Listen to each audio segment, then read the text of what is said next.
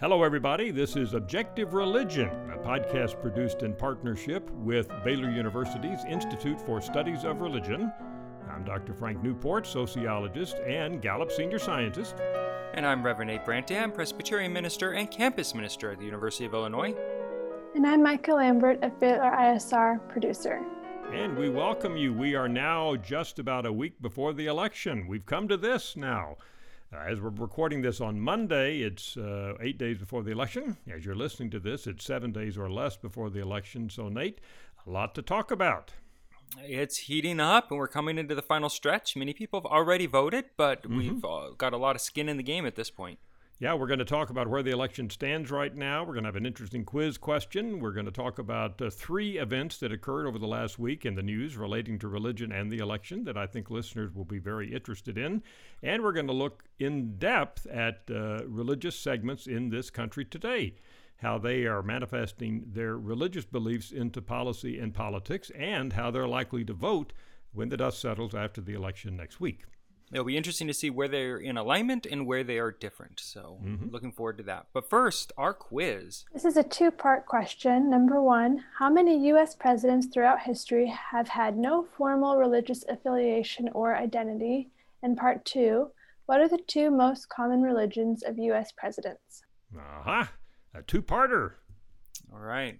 We'll come back and answer that at the end of the podcast segment. Where do we stand, Nate? What are you hearing?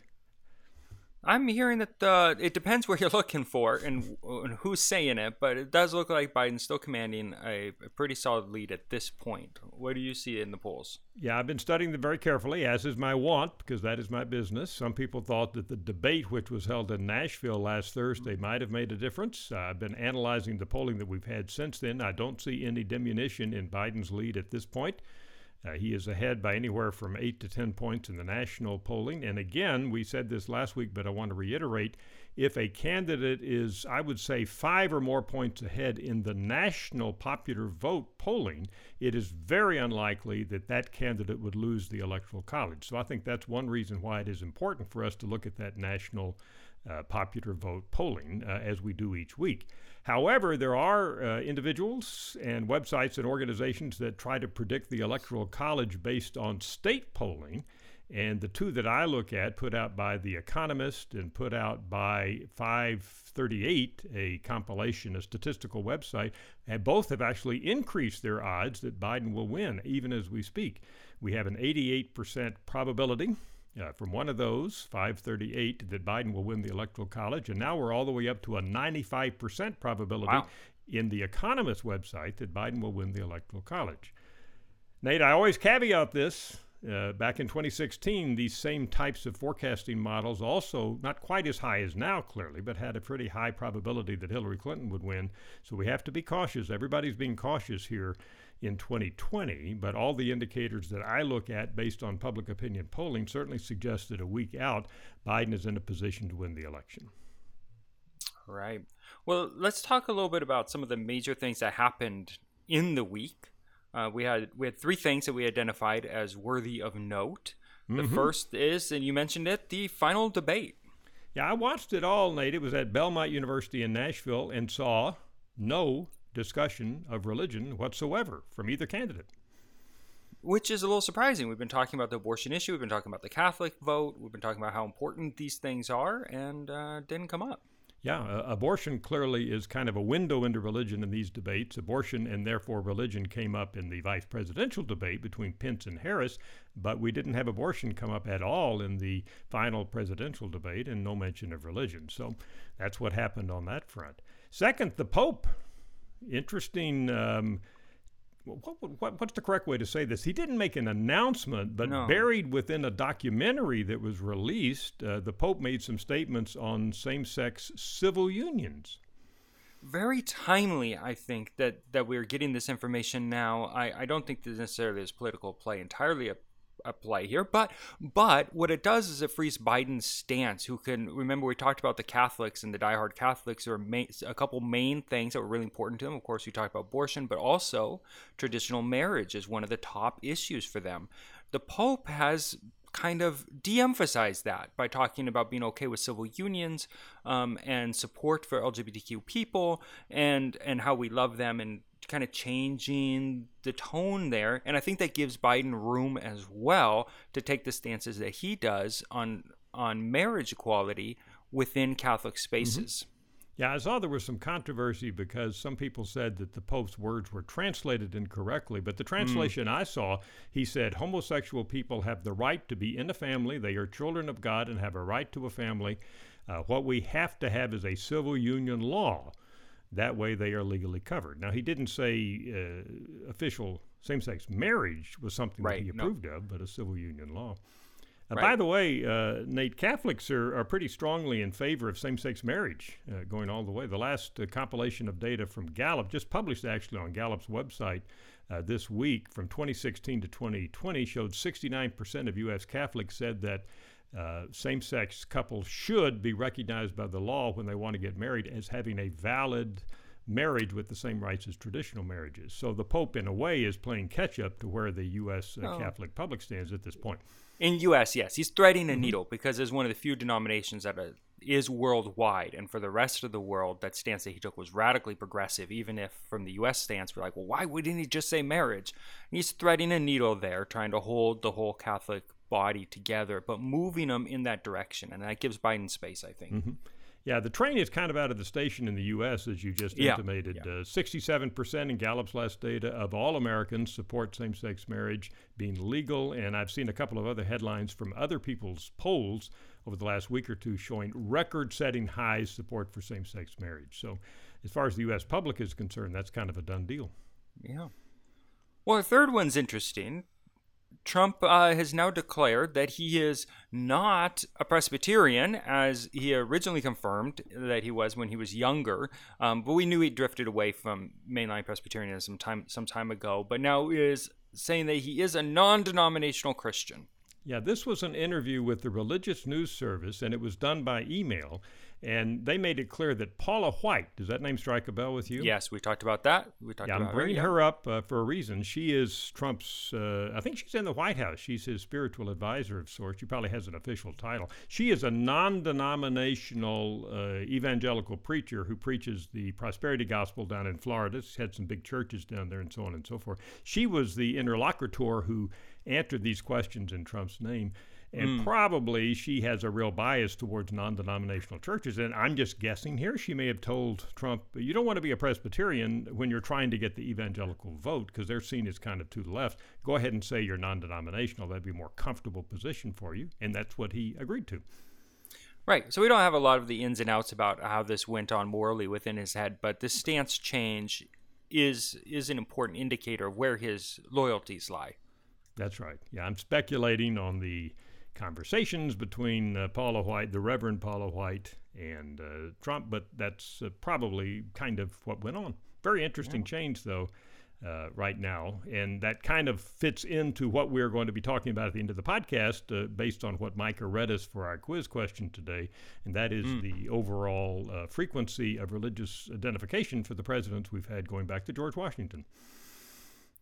But first, let's do our deep dive, and let's talk about based on denominational affiliation, well, not denominationals, but how we identify as evangelical or how strong we are in different categories of faith, and what are the policies that we deem to be most important?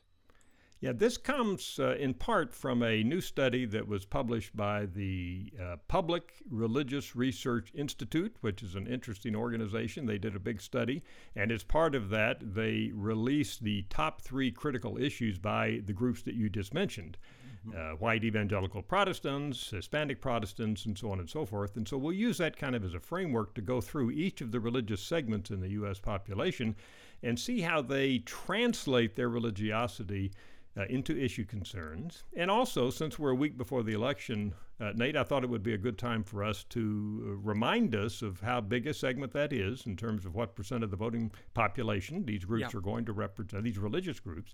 And also, from everything we know now, based on 2016 and current polling, where we think their vote is going to go between Biden and Trump. All right. So let's start by talking about what the breakdown is, because we'll be referencing it. So we have the white evangelical Protestants, we have white mainline Protestants, we have black Protestants, and then we have Hispanic Protestants. So the Protestants broken up into 4 categories there. Then we have white Catholics, Hispanic Catholics, so Catholics broken into 2 categories. Then we have other Christian, and then we have non-Christian religions, so Judaism, Hinduism, Buddhism, Islam. And then we have unaffiliated. Those are the nuns that we've been talking about, those who are not affiliated with any religion. So that's our general breakdown. And in each of those, we can see, based on the study, what are the top 3 issues. Now, issues 4 and 5 are probably also very important to these people. We're only seeing the top 3, but that lets us kind of see where the focus is for these different groups. Based on this study by the PRRI, and we appreciate they're doing this in-depth research. Let's start with white evangelical Protestants. No question about how they're going to vote, Nate. We've talked about it so many different times on this podcast. Yep, they're going for Trump. They about 80% vote for Trump over Hillary Clinton back in 2016. Every bit of polling that I've seen more recently isolates these same white evangelical Protestants, says it's going to be roughly the same, 75 to 80%. So it's not totally monolithic, but 80% is a pretty big number. I also estimate that they represent about 15 to 20% of the voting population. So a pretty sizable hunk of the voters there in white evangelical Protestants. What's number 1 on their list? Abortion. We've been talking about this. We knew that this was going to be high, so it's interesting to see it as not just high, but number 1 issue for white evangelical Protestants. And it's interesting to note that that doesn't show up in the top 3 for any of the other categories. It's a complete outlier. Now, it might be issue 4 or 5. We don't see that on the charts for some of these, but none of it doesn't break into the top 3 for any other religious category, including Catholics. That's very interesting, including Catholics. And then number 2 and number 3 is terms of being rated as critical issues in this PRRI study for white evangelical Protestants were the fairness of the election and terrorism. So those are kind of their big 3. Now, fairness of election, though, did show up in nearly everyone's top 3. So that was very prominent. But terrorism also didn't show up in anyone else's top 3. So they're standing alone on 2 out of their 3. Yeah, fairness of election, by the way, is what we call in polling a motherhood issue. When somebody reads that to you and say, is this critically important, they say yes. So that's one reason I think it shows up in a lot of these. It's very hard to say that's not a critical issue. But you're right, abortion and terrorism are 2 that stand out. You know, in terms of white evangelical Protestants, there was a headline this past week in the Religious News Service where they said, white evangelicals are religious outliers on every issue of concern to voters. And that got a lot of play. As I looked over news headlines, a lot of people picked that up. And that, in turn, is based on an analysis of this same PRRI study. But the more I looked at it, the more I think that headline may be somewhat misleading, because there's other research which shows that although white evangelical Protestants are, in fact, outliers when it comes to abortion, and some other issues, they actually aren't that different from other groups of Americans based on their religious identity on things like immigration, higher taxes on the wealthy, government aid to the poor, and lowering the levels of carbon dioxide in the atmosphere. So white evangelical Protestants certainly stand out on some issues, but I'm trying to make the point here, Nate, that they're not necessarily totally different than everybody else on every issue we can come up with. Right. And a lot of what we're seeing here is just a shift in priority, not a shift in concern at all. It doesn't mean that other people aren't concerned about it. It's just they put other things at slightly higher priorities, right? Yeah, no question. This group has probably been the most focused on, along with Catholics, which we're going to come to in a few minutes, focused on religious group in this entire election. Evangelicals simply capture the headlines. It's a core group, and because Trump has spent so much time trying to appeal to this group over his last 4 years, and even now in his last days of campaigning, they really have occupied the news. So it's a critical group for this election. We don't have any question, as we just talked about who they're going to vote for. We do have some question about turnout and what Trump, of course, hopes for, and Mike Pence, the vice president, hoped for a huge turnout among white evangelical Protestants, particularly in some key states, to push him, that is Trump, over the top. So what's also interesting about this is what's not on the list. And what's not in the top 3 for them is the coronavirus pandemic. And that is in the top 3 for literally every other group that we mentioned. And in most cases, in fact, all but 2 of them, it's the number 1 spot issue for every other religious group. It doesn't even show up in white evangelical Protestants' radar, or at least not in the top 3. Not the top 3. Not in the top 3. And Why do you even think those, that's the case? Why do you think that's the case? It's in the hands of God, not science. Let's say I don't know. There is a lot of politicizing of the pandemic. That's right. Which is, I think it's a health issue, so that's unfortunate. But as with many things in election season, it's become an issue of politics. Yeah, these people, as we've been saying, are high level supporters of Trump, and Trump, of course, is part of his positioning has been to downplay the impact of the virus. He continues to want to say we're turning the corner. We need to get the economy reopened and so forth. So he's taking a different approach to this than a lot of other people. And white evangelical Protestants are picking up on that, obviously based on these data. Yeah, but the rest aren't. And that would be troubling if I was Trump looking at this, saying that message isn't sticking with every other religious group in this study. Next group, white mainline Protestants. They're about 12 to 18% of voters, based on my estimation, so roughly the same size as white evangelical Protestants. Their vote for Trump, a majority of this group voted for Trump in 2016, and the latest polling I saw shows that it looks like at least a slight majority will be voting for Trump this time as well. What are their top issues? Well, we mentioned coronavirus, fairness of election, so no surprises there. And the third one is crime. Yeah, crime's interesting to me. I'm not sure exactly why that shows up higher as a critical issue among white mainline Protestants, but as you say, it does. We know that this group does lean slightly towards Trump, and so seeing crime on the list does tie in also with Trump's other talk about being law and order president. He's really been leaning into law and order, especially in light of Black Lives Matter movements, and it might be that they're picking up on that when they say crime is important to me.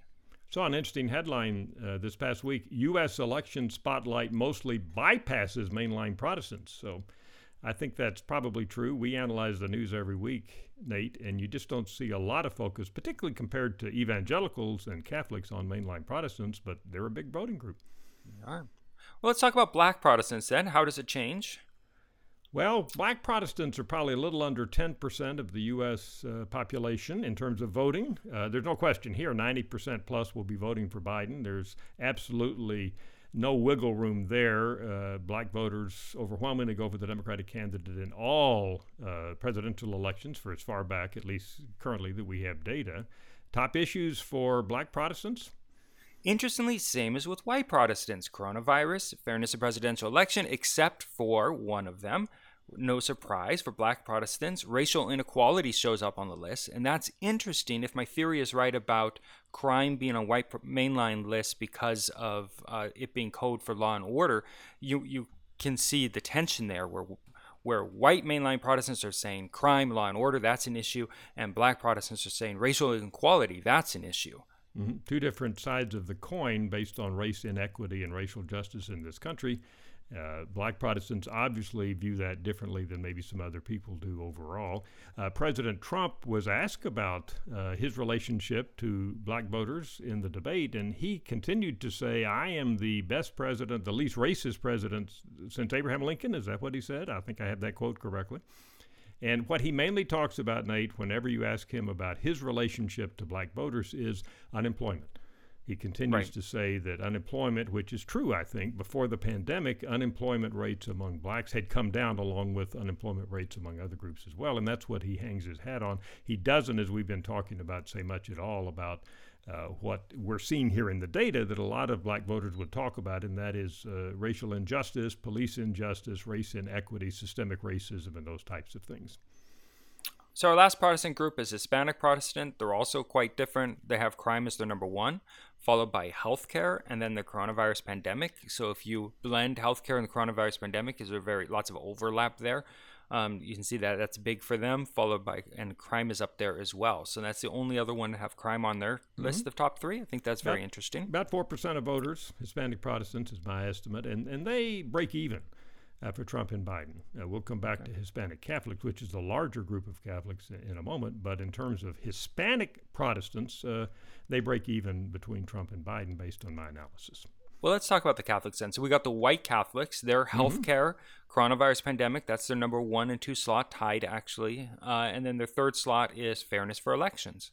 We need to divide white Catholics. We've talked about it in previous episodes. Overall, white Catholics are about 12% of voters, and they break about even for Trump over Biden when you combine them. But when you isolate very active white Catholics versus lapsed white Catholics, there's a huge difference, as you might imagine, from everything we've talked about. So very religious white Catholics much more strongly in terms of their potential vote for Trump. Lapsed Catholics, those who still identify as Catholics but don't attend Mass very often, are much more likely to say they're voting for Biden. So there's a split there, and a lot of that's been discussed in the news. We see a lot of headlines about, quote, split Catholic voters. Because they're split between Biden, for one thing, being a Catholic, and on the other hand, Biden being in favor of abortion rights. That causes the split among Catholic voters, something that we've come back to again and again. So on the Hispanic Catholic votes, we see a shift. Coronavirus is still up there at the top. We have fairness of presidential elections is still there.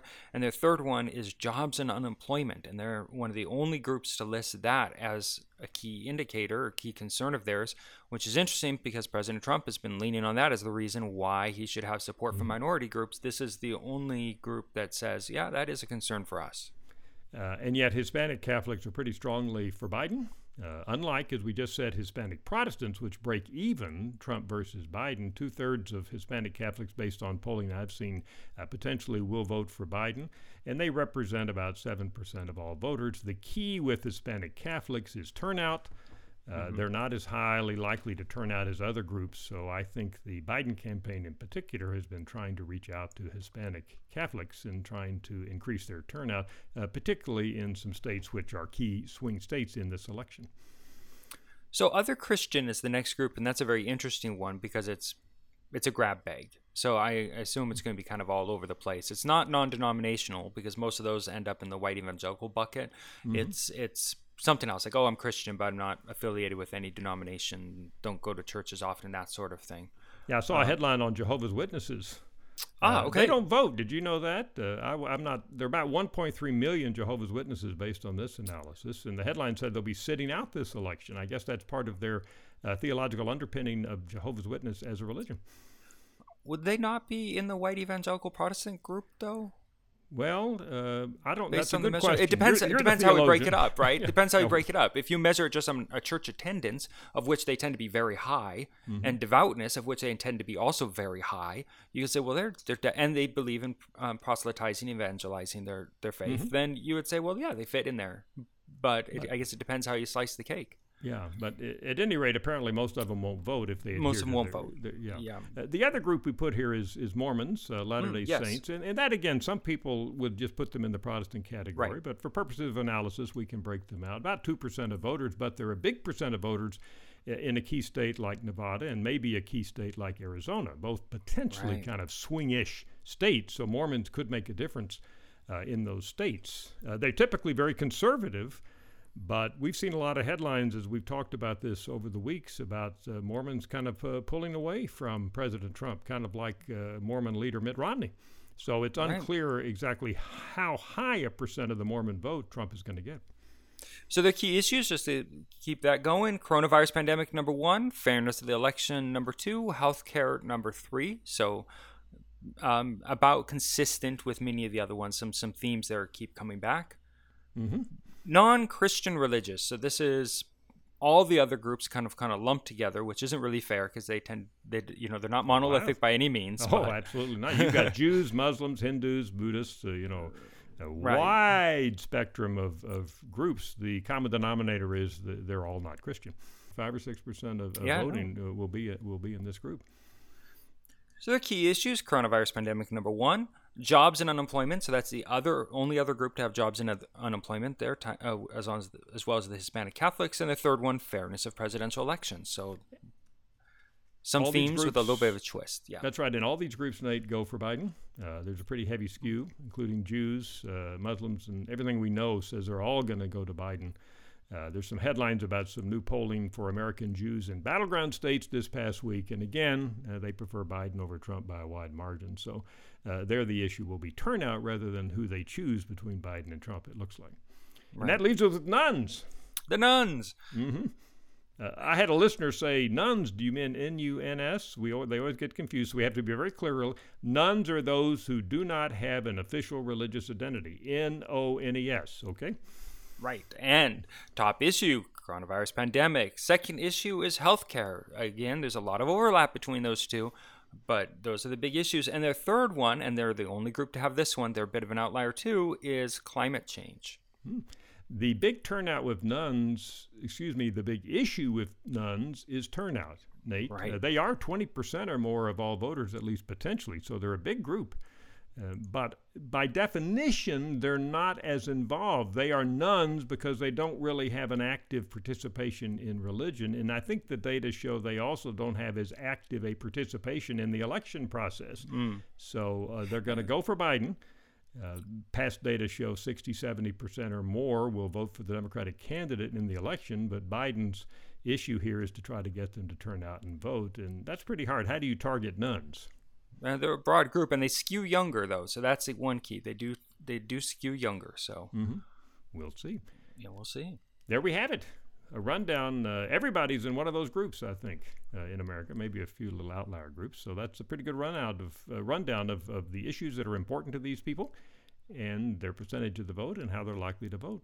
When the dust settles and we count early voting and current voting next Tuesday, November 3rd. A good overview, I think, as we head into the election, just to kind of bring all that religion together and say, now, where are they? Where's the issues? Where does it stand? So very grateful for that PRRI poll that allowed us to see that data. Quiz. Let's see if we get an answer. Micah? The first question is, how many U.S. presidents throughout history have had no formal religious affiliation or identity? And the second question is, what are the two most common religions of U.S. presidents? Now, let's take the second one first. What would be your guess, Nate? Christian. Well, that's true. But did I dodge the bullet there? That's absolutely right, but I think we need to get a little more fine-tuned here into denominations. So if we mean which denomination is the most common, too.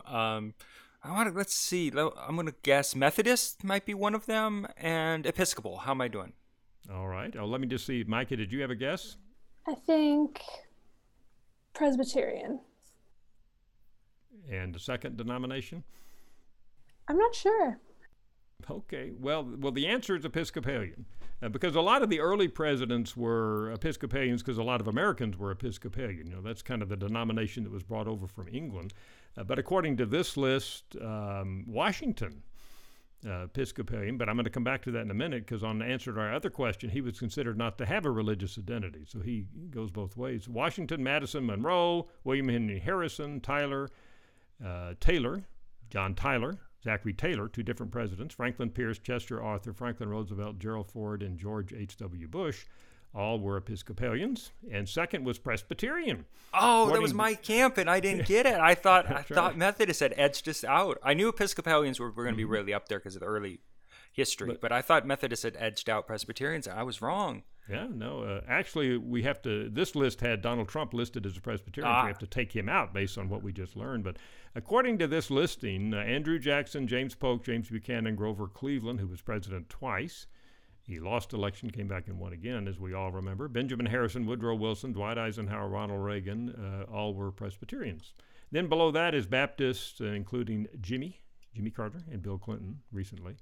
And some Unitarians, but there have only been 3 Methodists according to this list, Ulysses S. Grant, William McKinley, and George W. Bush.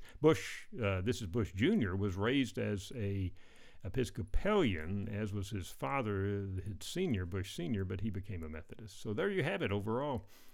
Now, in terms of that other question, it's confusing. The answer I had initially was that George Washington, Thomas Jefferson, did not have formal religious identity. And yet some of these people say, well, actually, George Washington was very religious in a lot of his pronouncements. He just didn't have a formal religious identity. So I think it's confusing how many presidents didn't have a formal religious identity, because then you try to get into, well, they may have been X, but were they really religious? So I think that's an ambiguous question that is very hard to answer. How's that for the other part of our quiz? Well, I was going to guess 2, and really I was picking that number out of a hat. I knew it was low and figured probably not 1, maybe 2. And so I'm going to take it. I'm going to take the win on that one. Okay. By the way, I saw another list which listed the most religious presidents in history. And this was from a historian at Dartmouth, Dr. Randall Balmer. He's a historian of American religion, and he did list the most religious presidents. But just, I'll ask you, who did he put at the top of the list? The most religious president in history, according to Dr. Balmer of Dartmouth, was? To me, the one who stands out is Carter, but he might be going a little bit deeper back in history. No, you're right. According to Dr. Balmer, Jimmy Carter, the most religious president in history. He also lists George W. Bush.